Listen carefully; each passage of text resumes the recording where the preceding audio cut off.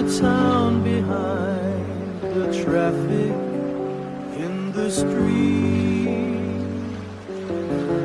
On the moor you'll find there's grass beneath your feet.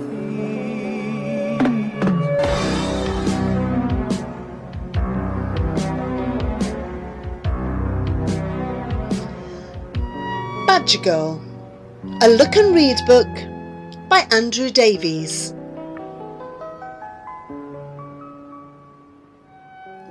Chapter 5.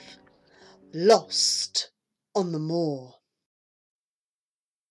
Norman watched the van disappear round a bend. Don't panic, he thought. I've got to find the trail again. He looked all around and saw a piece of paper where the van had stood. Oh, great, he said, but when he picked the paper up, he found it had writing on it. And it wasn't Debbie's. It was no use to Norman, but he put it in his pocket and walked on, hoping he was going to find the right way. He then heard a sound behind him like an animal, a large animal. He was scared to turn around. Oh no, he thought, it's the beast, and I'm on my own. But it wasn't the beast. It was Stripey. Wait for me, shouted Norman as the badger trotted off. Norman ran after him, and just over the next hill he saw Debbie, Kieran, and Mr. North. Straight over that ridge, said Mr. North. You'll see the farm from there. What about a cup of tea? Asked Debbie. I told you I'm not fond of people. I like animals best. But you can come and see me and the badger again if you like. Goodbye, said Mr. North. He seemed a funny sort of man, said Norman. He's all right. He's the badger man, said Kieran.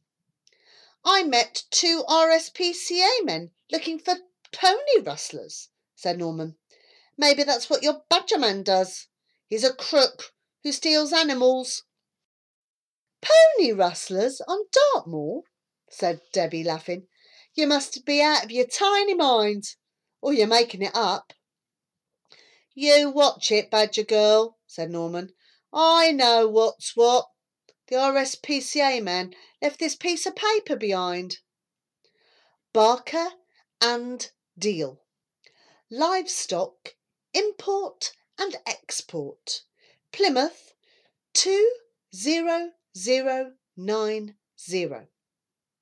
Doesn't say anything about RSPCA, said Debbie. You are out of your tiny mind. Norman looked cross and put the piece of paper back in his pocket again. When they got back to the farm, Mrs. Rudge and Jane Miles looked very pleased to see them. No harm done, said Mrs. Rudge, when she heard their story. But no more wonder enough, please. Later on, Kieran saw something in the newspaper. More ponies stolen.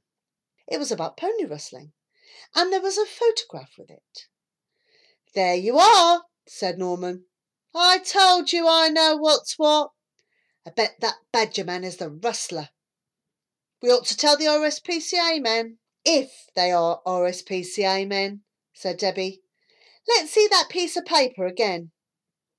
They looked hard at it. Barker and Deal, said Kieran. Mick works for a man called Barker. Mick was in the yard. Mick, said Debbie. Is Mr. Barker in the RSPCA? Him, Mick laughed. Not exactly. Is he a bald man with the white van? Asked Norman. That's right, said Mick. What about him? I saw him, said Norman. He was telling me about pony rustling. Mick stared at him. Now listen here, kids. You forget about pony rustling. Mr. Barker was having a joke. You forget about ponies. Stick to badgers. Got it?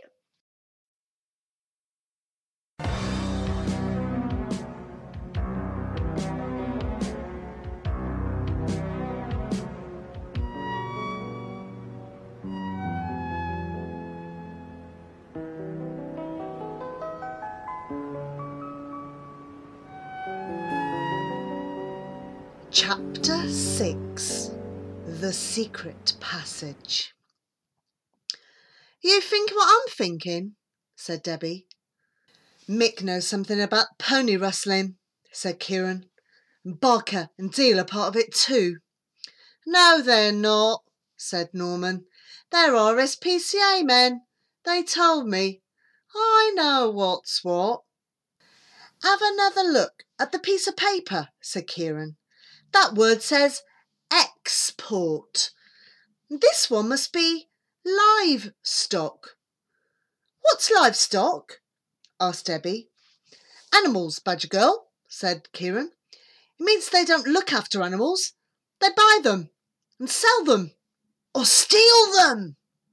I don't believe it, said Norman. Let's find out, said Debbie. We'll follow Mick, see where he's going. Kieran was the first to see Mick. Look, there he is, going up Cross Tor. Cross Tor was a very steep hill with a tiny church on the top. They watched Mick climbing till he was nearly at the church, and then he was gone. He's disappeared, said Norman. He's not a magic man, said Debbie. He'll be back. After a few minutes, they saw Mick again. He was coming out of the church. Then he ran down the steep hill on the other side. After him, said Debbie. No, said Kieran. Let's see how he got in. They climbed the hill, and just where Mick had disappeared, there was an opening behind a bush. Kieran pulled the branches back, and there was a door. A secret passage. Debbie switched her torch on, and the three children crept in. It smelt damp and cold and creepy as they climbed up the steep steps. Then they were in the church. It was the smallest church they had ever seen, like a tiny toy church. They looked all round, and then they found a piece of paper. On the paper was a map with two marks on it. One was a cross and the other was a star. And on the top of it, it said, OK, see you there, 8 a.m. Mick. Take it, said Debbie. No, just copy it and we'll see who comes for it, said Norman. Norman had just finished when Debbie said, Quick, someone's coming. They tiptoed into the secret passage and shut the door, just as the two men came into the church. Barker and Deal.